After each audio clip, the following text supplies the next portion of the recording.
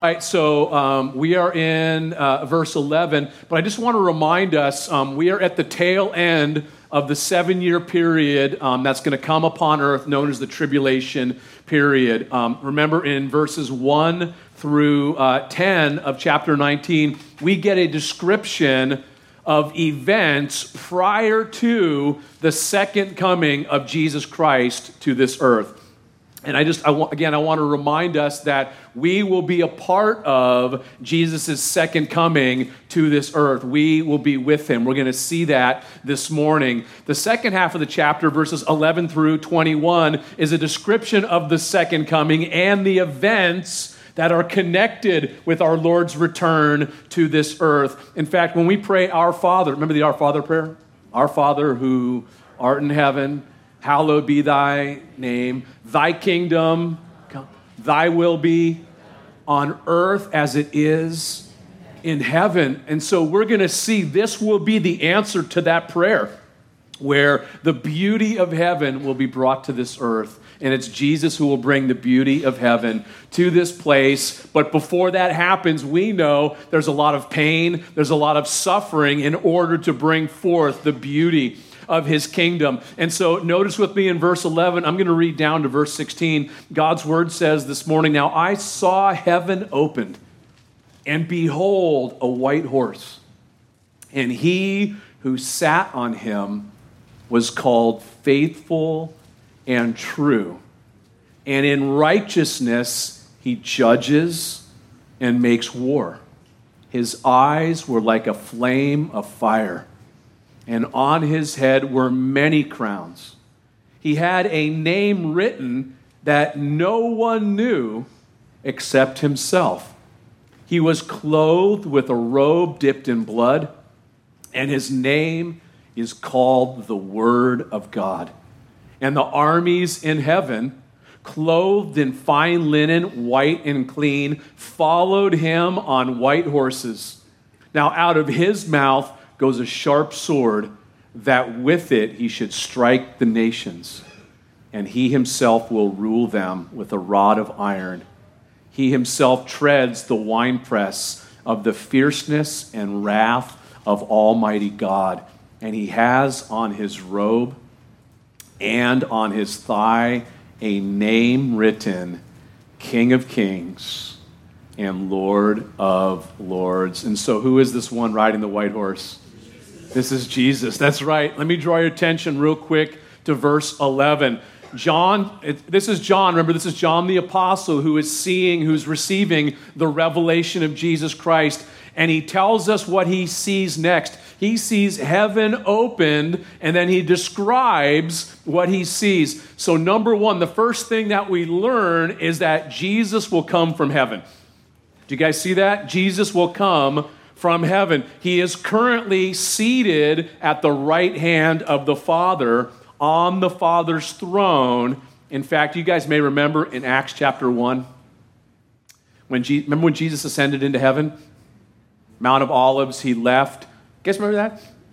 Jesus had been with them, teaching them about the kingdom of God, and then he ascends into heaven, the clouds receiving him, heaven receiving him, and the disciples stood there, didn't they? You remember? Well, that's what marvel means. Whoa, dude. Right?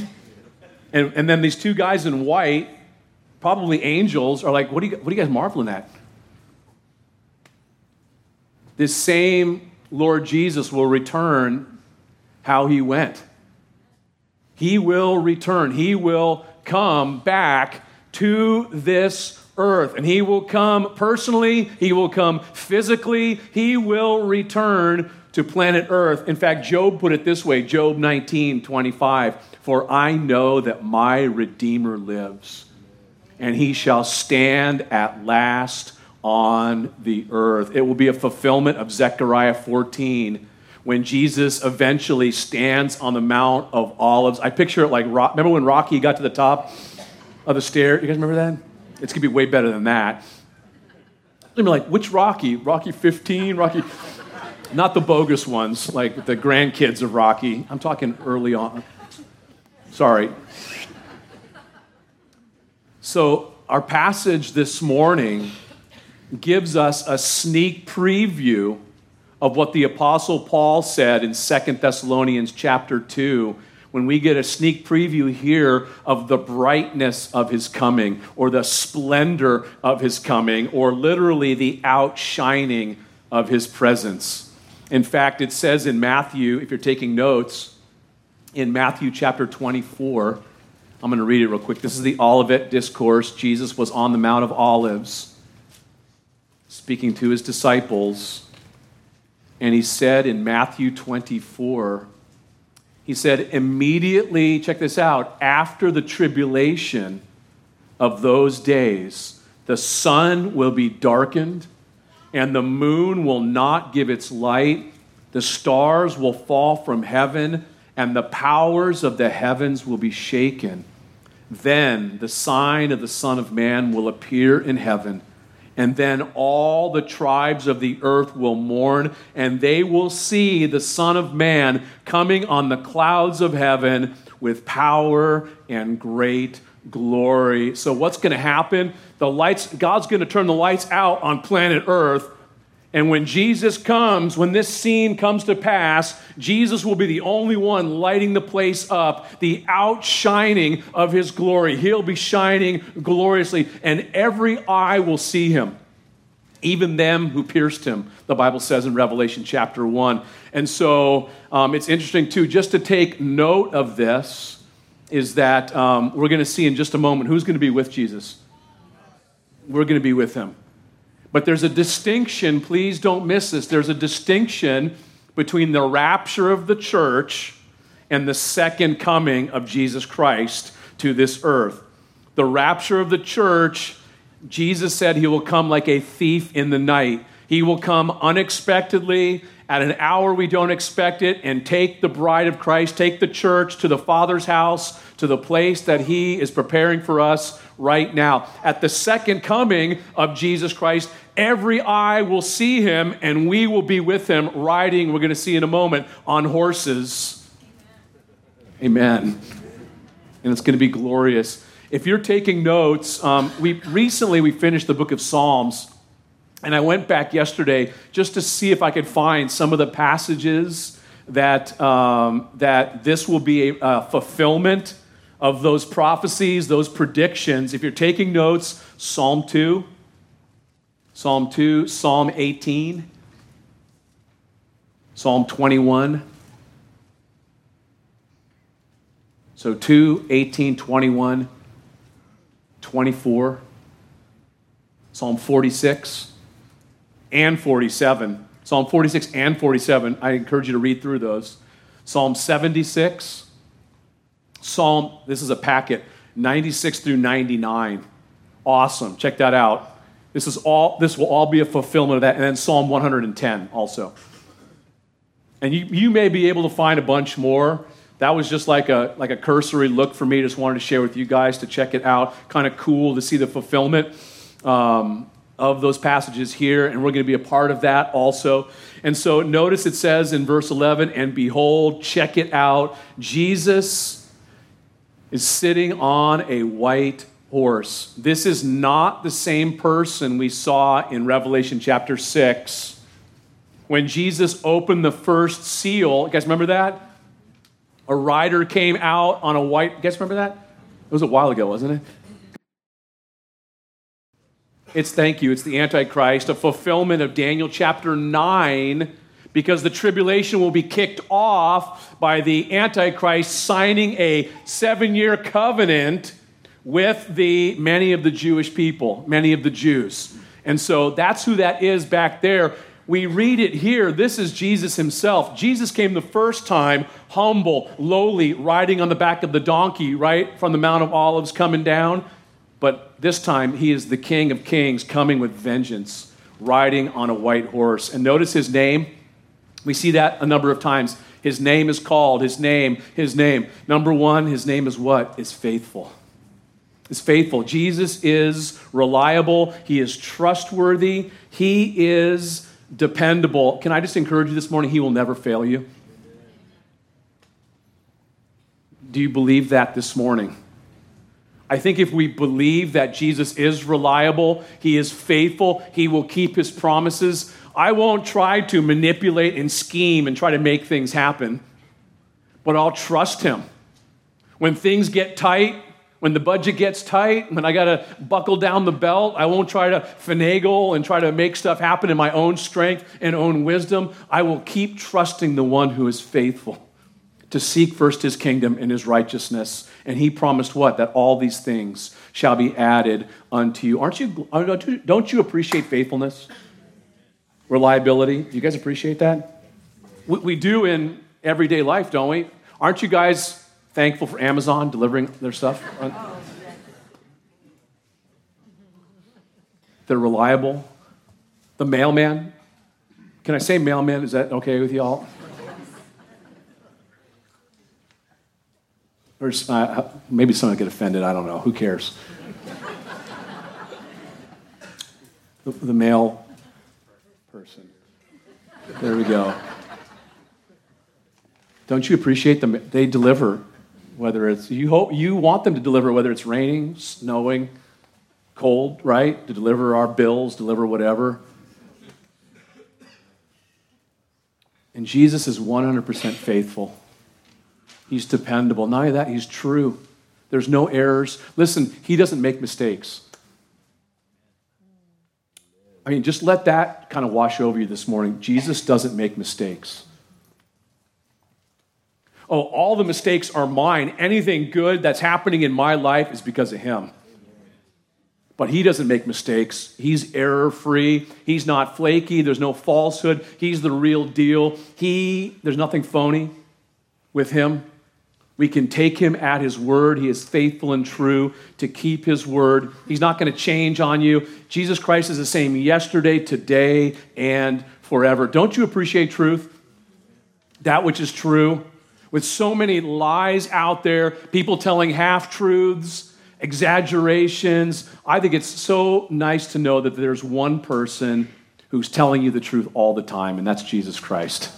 He is faithful and true. And it says, well, that's what it says at the end of verse 11, and in righteousness he judges.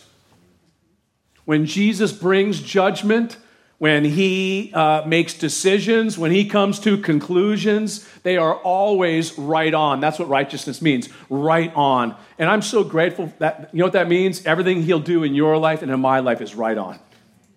And don't we have that beautiful insurance policy, Romans 8:28? He's working all things together for good of those who love him and are the called according to his purpose. Isn't that the most beautiful insurance policy, by the way? You guys ever blow it? Make bad decisions? You guys ever make bad decisions? You give it to the Lord. Lord, I'm so sorry I blew it. Can you show me, Lord, that promise that you'll work this out for good? I trust you. You're faithful and true. Everything you do, you judge righteously, Lord. Oh, I'll bear the consequences of my stupid decision, Lord, but would you work it out for good in my life and to your glory? Not only does he judge righteously, but what else does it say? He makes war righteously. Perfect justice. When Jesus makes war, it's always right on. And let me just share this. He wouldn't be faithful and true and righteous if he didn't judge wickedness. And he will judge wickedness.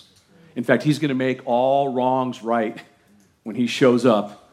Jesus will be. So what do we learn from our passage this morning? Jesus is returning. His return is certain. It's visible. He's going to show up. His return will be visible. He will return as King of Kings to set up his kingdom on this earth. He returns in glory.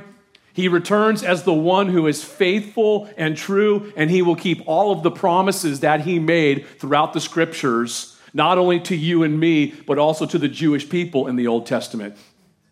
All those promises will come true. He returns as a deliverer to who? To rescue all of those who call upon his name, specifically the Jewish remnant that will be around. 2/3, by the way, it tells us in Zechariah, 2/3 during the tribulation, 2/3 of the Jewish people will be killed. Only 1/3 will survive. And you know what's going to happen? At the end of the tribulation, they're going to realize the Antichrist is not the Savior, is not the Messiah. He didn't come through on his promises. In fact, he turned on us. Jesus is the Messiah, and they're going to cry out for him, and he's going to show up upon their cry for the Savior, and he will come, and he will make war, and he will judge righteously. He will deal with his enemies. He will return as the righteous judge. In fact, look at verse 12 with me. We've seen this description before. His eyes were like a flame of fire. Have you guys ever been around someone that when they look at you, it's like they look right into you? I think that's the idea here, is that Jesus has eyes that pierce right through, full of discernment, penetrating knowledge. Are you with me this morning? He sees everything. He sees right through. He sees right through our invisible masks we wear, through the phoniness, through the facades we put up, through the fake stuff, the fronts we make. He sees right through it all. And I would say also his eyes burn with love for you. Even with all of our junk, his eyes burn right through with love for us. And on his head were what? Many crowns, many royal crowns. That means he's full of authority. Last time he came on earth, what was he wearing? He was wearing a crown of thorns. Not this time. And he has a name written that no one knew except himself. So what is that name? That's right, we don't know. And you know what commentators do? Commentators, normal spuds from Idaho. You know what his name is? And they try to tell you what it is. And guess what? It tells us no one knows except Jesus. And yet they still, because we want to know. We always want to know things, don't we? We are not okay with mystery. Listen, as a Christian, as a follower of Jesus Christ, we need to be okay with mystery. There's some things we are not going to know. Are you guys okay with that? Because we are finite. He is infinite. He's the creator, and we are the creation. And guess what? In eternity, we're still going to be his creation, and he's still going to be the creator. And there's some things that we're not going to know. Are you okay with that this morning? Are you guys okay with that? Or no? We have to be. There's some things in the Bible I don't know. I don't understand. Oh, bad pastor. You don't know everything? I don't, man. There's stuff I'm still waiting for further revelation. And so instead of running to commentaries and running to what everyone else says, commentators, it's why not wait upon the Lord and seek him and wait upon him to show us, to reveal it to us. And it may not be this side of eternity. It may be when we get to heaven, we may not understand it now, but we may understand it then when we see him. When we see him, we shall be like him. Are we okay with mystery? It's a big deal. Some people aren't okay with mystery. Even with our spouses. Are you okay with mystery? I don't know everything about Tanya. I don't know how her synapses work upstairs or her pancreas, but I love her with all my heart, mind, soul, and strength. And I will lay down my life for her and do. I still love her. I don't know everything about Jesus, everything about the Word, but I still love him with all my heart, mind, soul, and strength. We have to be okay with mystery. Okay, is that cool, gang? We good? No? Amen? Verse 13. Jesus is wearing, what's he wearing? A blood-soaked robe. And so it could be a couple of things. Number one, this perhaps is a reminder of the sacrifice that he made for us at Calvary on the cross.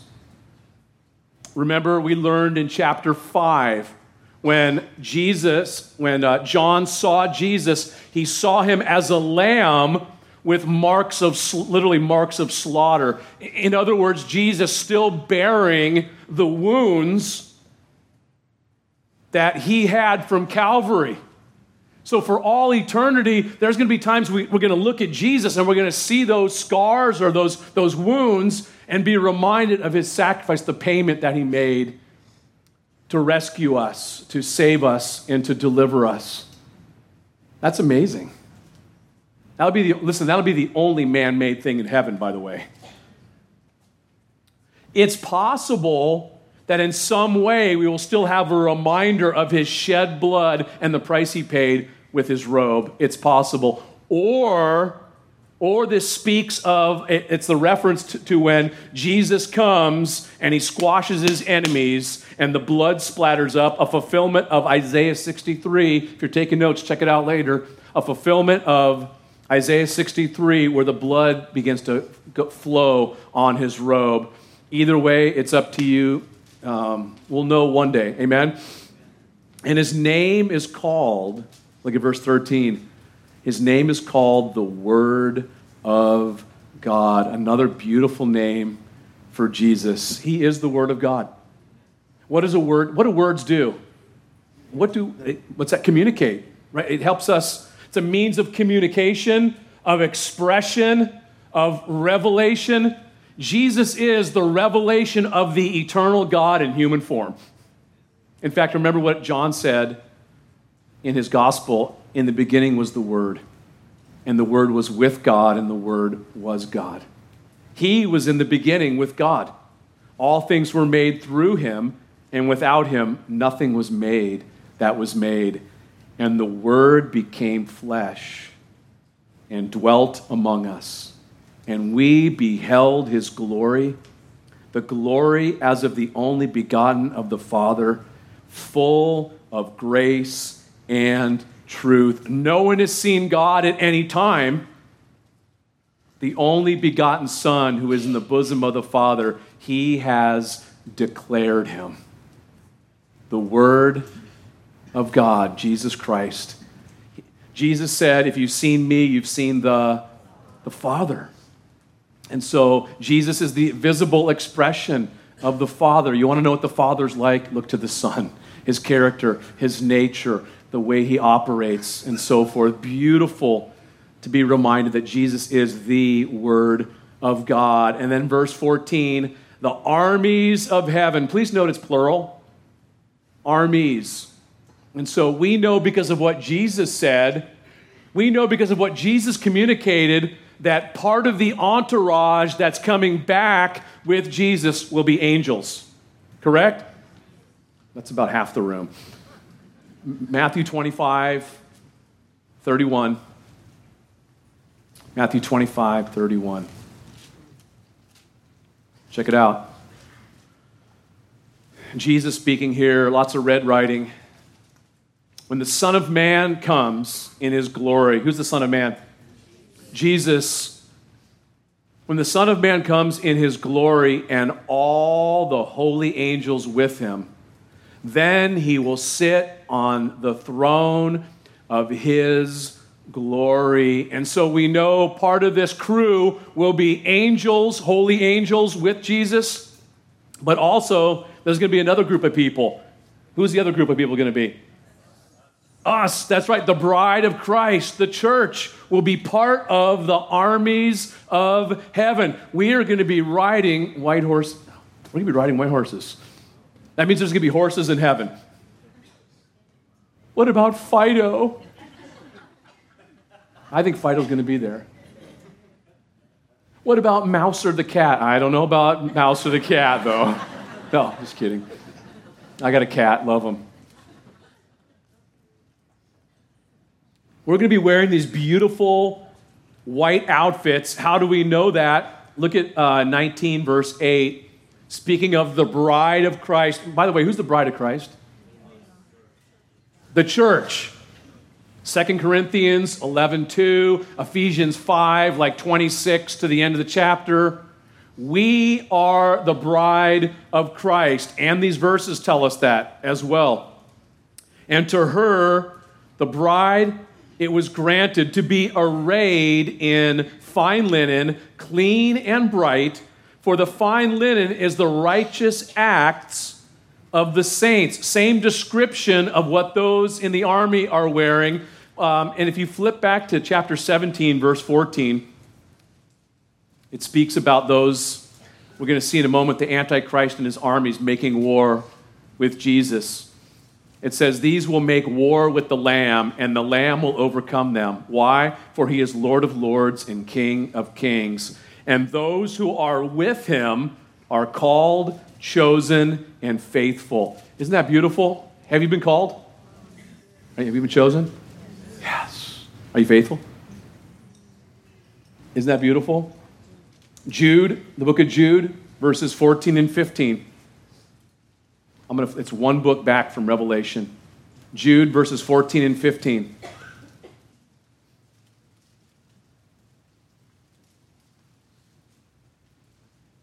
How do you know the church is coming back with Jesus? Well, because the Bible says so.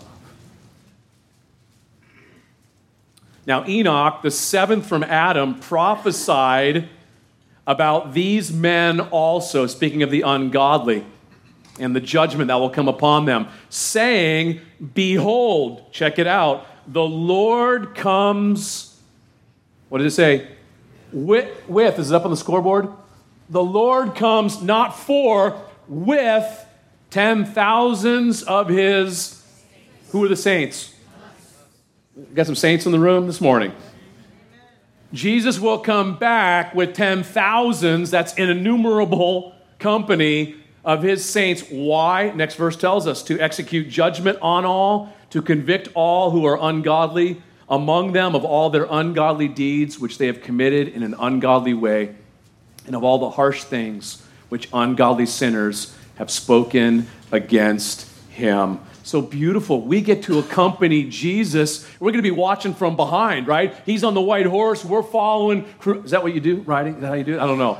I can ride a surfboard, can't ride. But once again, the passage teaches us that the church is in heaven before the second coming of Christ to the earth. Does everybody see that? Very important. How did we get there? How did we get to heaven? The rapture of the church, which I believe happens before the tribulation. At least 7 years earlier, we are caught up in the clouds to meet the Lord in the air, where Jesus said he would take us to the Father's house, to the place that he's preparing for us. Amen? Looking forward to that? The rapture. Jesus comes, takes us to the Father's house, and what happens? During the 7 years, the Bema Seat judgment, we receive our rewards for being faithful, motivated by love, serving the Lord. We get rewarded. We talked about that last week, didn't we? Were you guys here last week? The marriage of the Lamb takes place. And then the end of the tribulation. And what happens? It's time to saddle up and come back to rule and reign with Jesus Christ.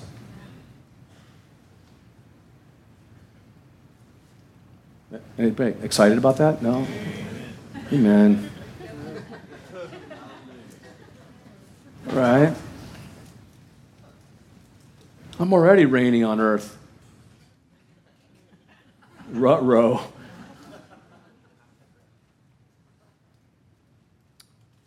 If you are, you may be investing in the wrong kingdom.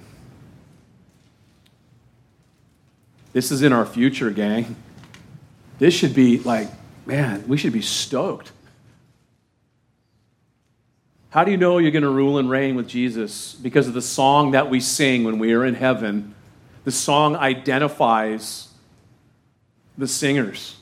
Revelation 5, they sang a new song saying, you are worthy to take the scroll and to open its seals. Why? For you were slain and have redeemed us to God by your blood out of every tribe and tongue and people and nation, and have made us kings and priests to our God, and we shall reign on the earth. That's a great place for an amen. I don't know. I'll say it. Amen. Thank you, Lord.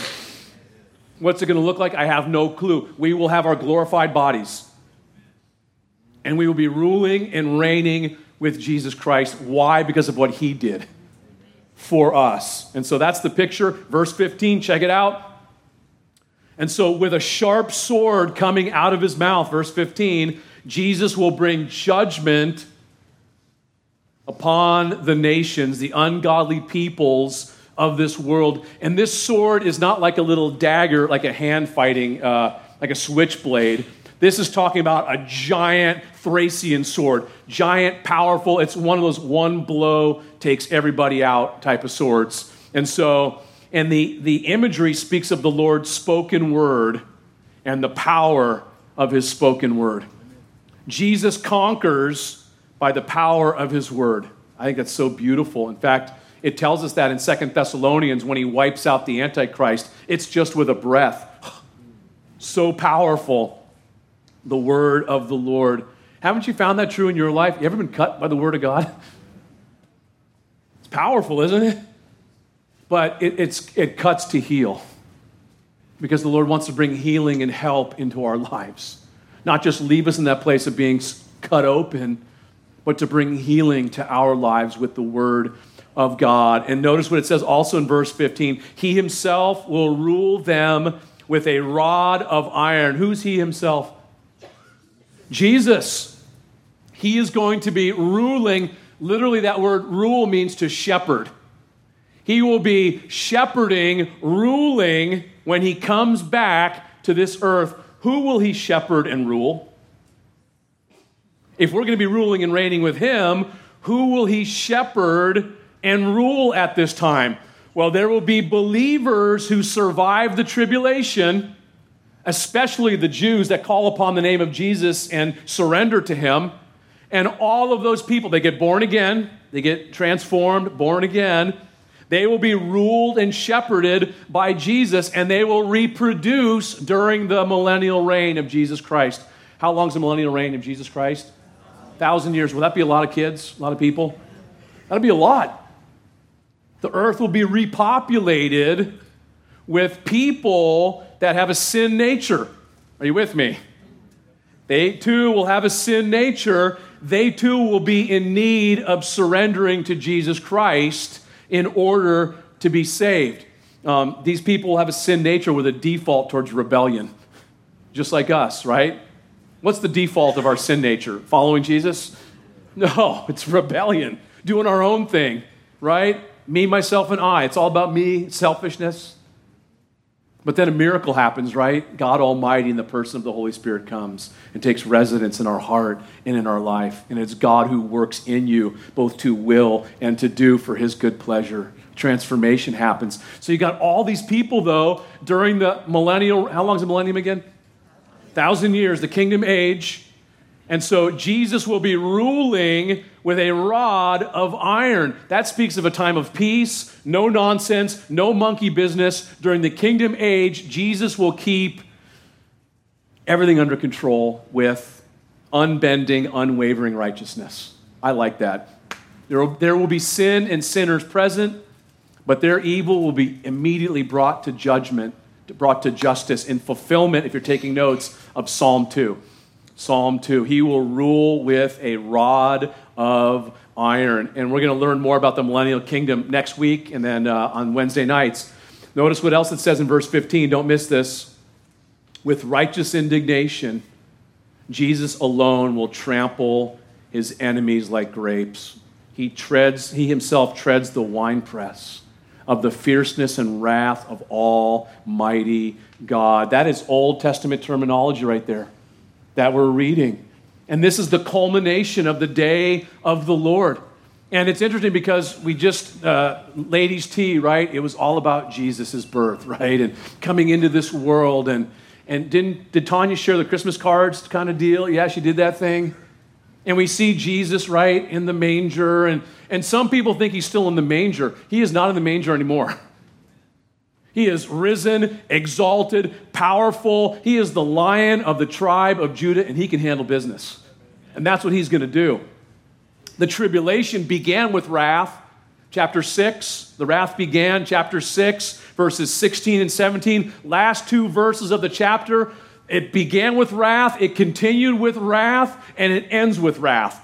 And I would remind us, too, that in wrath, God remembers mercy. He keeps reaching out to mankind, doesn't he? During the tribulation, didn't he give everybody a chance? He did all that he could short of twisting people's arms to get them into the kingdom. People sharing the everlasting gospel, angels flying through the sky so no one misses out. Everyone heard, no one didn't get to receive, to hear the gospel message. Man is without excuse. If they've survived to this point and they're still shaking their fist at God and being involved in wickedness, and they're wicked ones, the Lord is going to deal with them. And so, aren't you glad that Jesus absorbed the wrath for us on the cross? That's why we are not appointed unto wrath. Because Jesus took what we deserved when he hung on the cross. When he hung naked on the cross, he paid the penalty for our sins in his life's blood. Suffered, died, and was buried and rose again on the third day.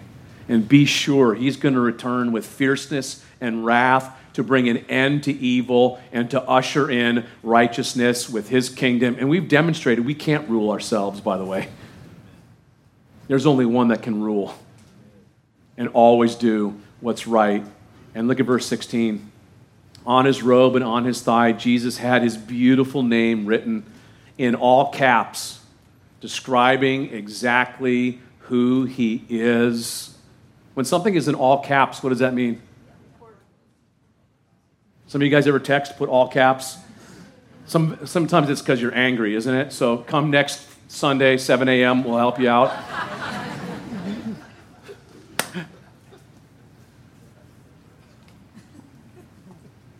I said get home. Caps means it's important.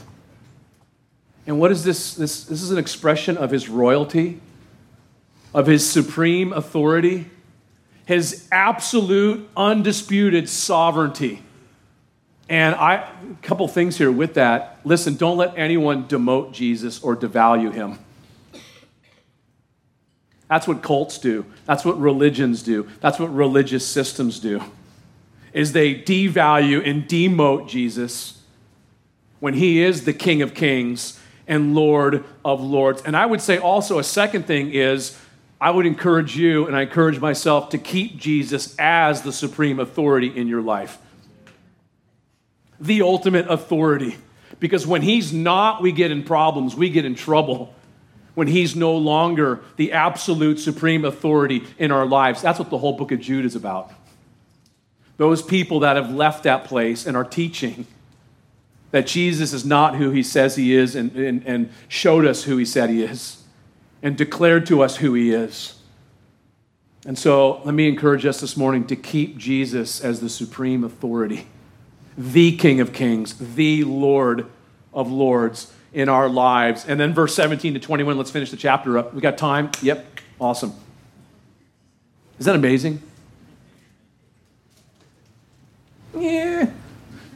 Isn't that awesome? It's like beautiful.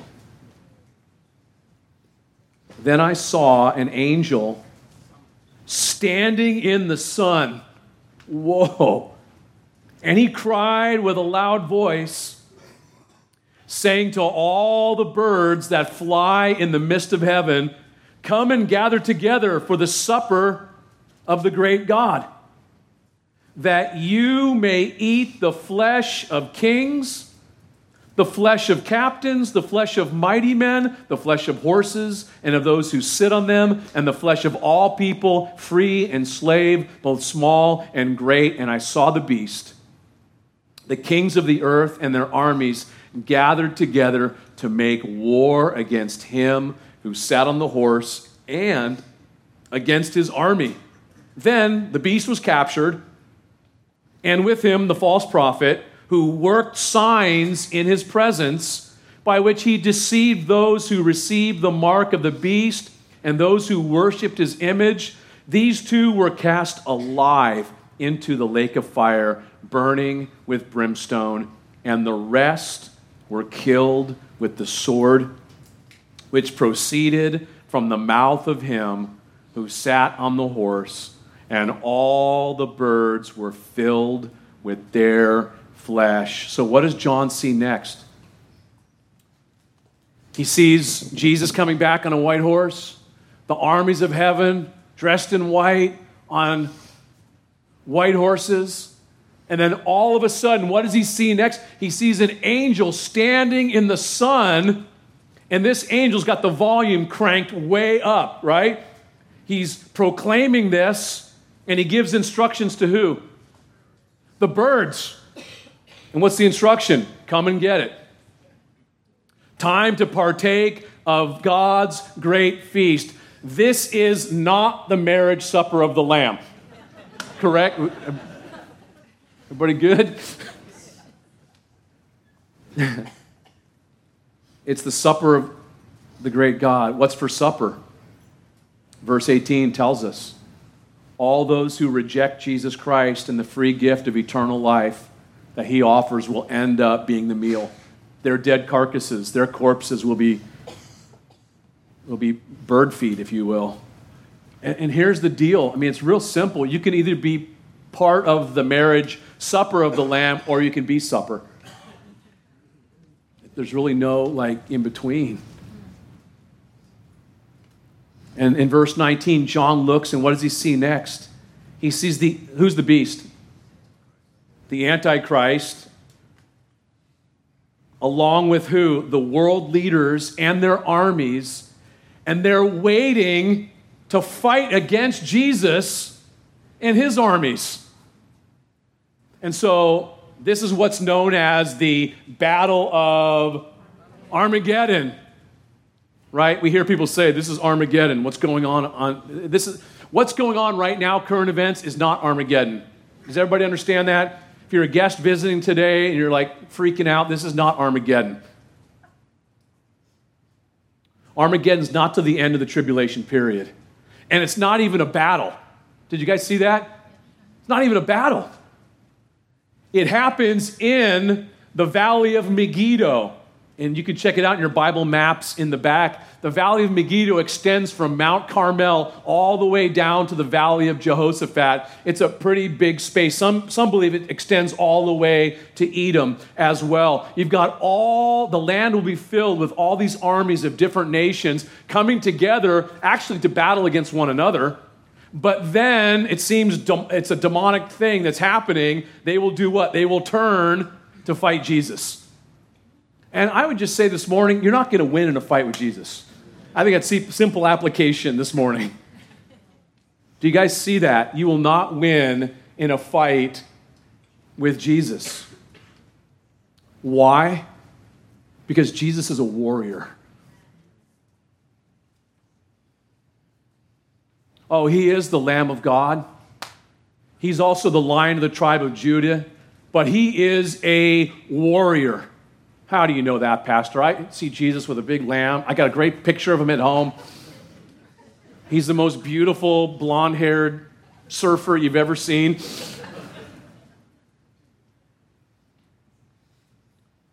How do you know he's a warrior?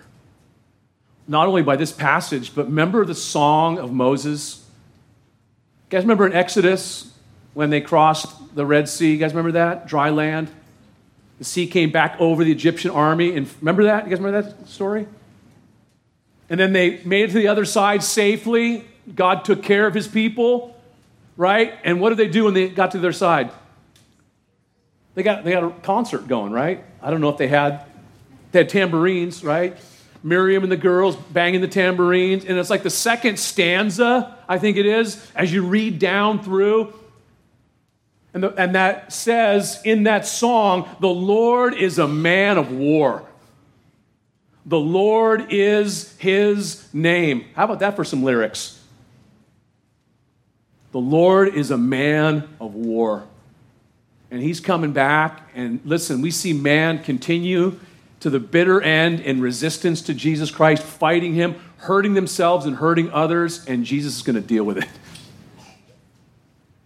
And I think, this is my own opinion, you can take this or leave this, as you study the Old Testament, I think this is what Jesus' itinerary looks like, in my own opinion. He will come first to Bozrah or to Petra, where the Jews are hiding out. When they call upon Jesus, he's going to go there first, rescue them, and then go to the Valley of Jehoshaphat, deal with all of these armies that are gathered, and then last he will stand on the Mount of Olives in victory, in fulfillment of Zechariah chapter 14. And so that's my own opinion. You can take that or leave it. We'll see how it rolls out. You can tell me on the way down, you were all wrong, dude. That's cool. It's interesting, verse 20, John sees the Antichrist and his sidekick, the false prophet, just get apprehended. And then what? These two actual people will be the first ones cast into the eternal lake of fire. And we're going to read about the lake of fire later in chapter 20. And that is the eternal place for all of those who reject Jesus Christ after the great white throne judgment. Verse 21, everyone else who shows up to fight against Jesus will be immediately killed right on the spot. The birds will feast on their dead bodies. That's the supper that we just read about. So, is that how we're going to finish right there? Birds filled with their flesh. Drop the mic. Let's go have lunch. I think there's a couple things, like a couple takeaways this morning. I think number one, you won't win in a fight against Jesus. Why am I bringing that up? Because if you don't know Jesus Christ personally, if you've never surrendered your life to Him, the Bible says that you are an enemy of God right now. Dead in your trespasses and sins. And you may be a very religious person. You may go to church. You may even have done some religious activities. But the Bible says until you surrender, you are really shaking your fist at God as an enemy. And you are abiding under His wrath. And listen, that is not a battle that you will win. You'll never have peace in your life until you come to know the Prince of Peace and surrender to Him. And not only when you surrender will you have peace with God, then you'll be able to experience the peace of God that He has for you. That'd be number one. Be on the right side of God. If not, there is a very real lake of fire. And Jesus tells us to avoid that place at all costs because it is eternal suffering. And it's Jesus who saves. He is the Savior. Number two, for us as believers this morning, the power of the Word of God. The power of the Word of God. Have you experienced the power of the Word of God in your life? Jesus Christ is the same yesterday, today, and forever. His Word is powerful enough to create the heavens and the earth. His Word is powerful enough to open the eyes of the blind, to raise a dead man with His Word. With His Word, He's able to curse a fig tree. With His Word, He's able to calm the storm.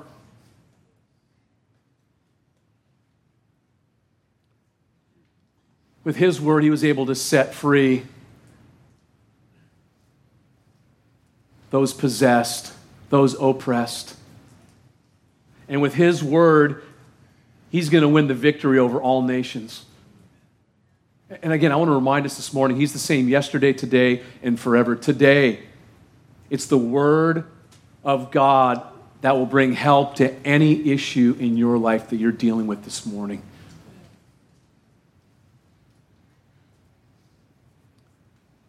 Maybe it's fear. And some of us struggle with that. Can I remind you of what the Word of God says? Jesus said, I will never leave you nor forsake you. So we may boldly say, the Lord is my helper. I will not fear. What can man do to me?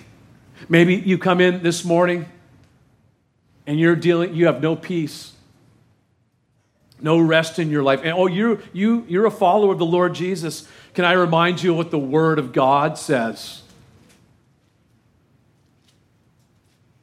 John 16. Jesus said, these things I have spoken to you, that in me you may have peace. In the world you will have tribulation, but be of good cheer.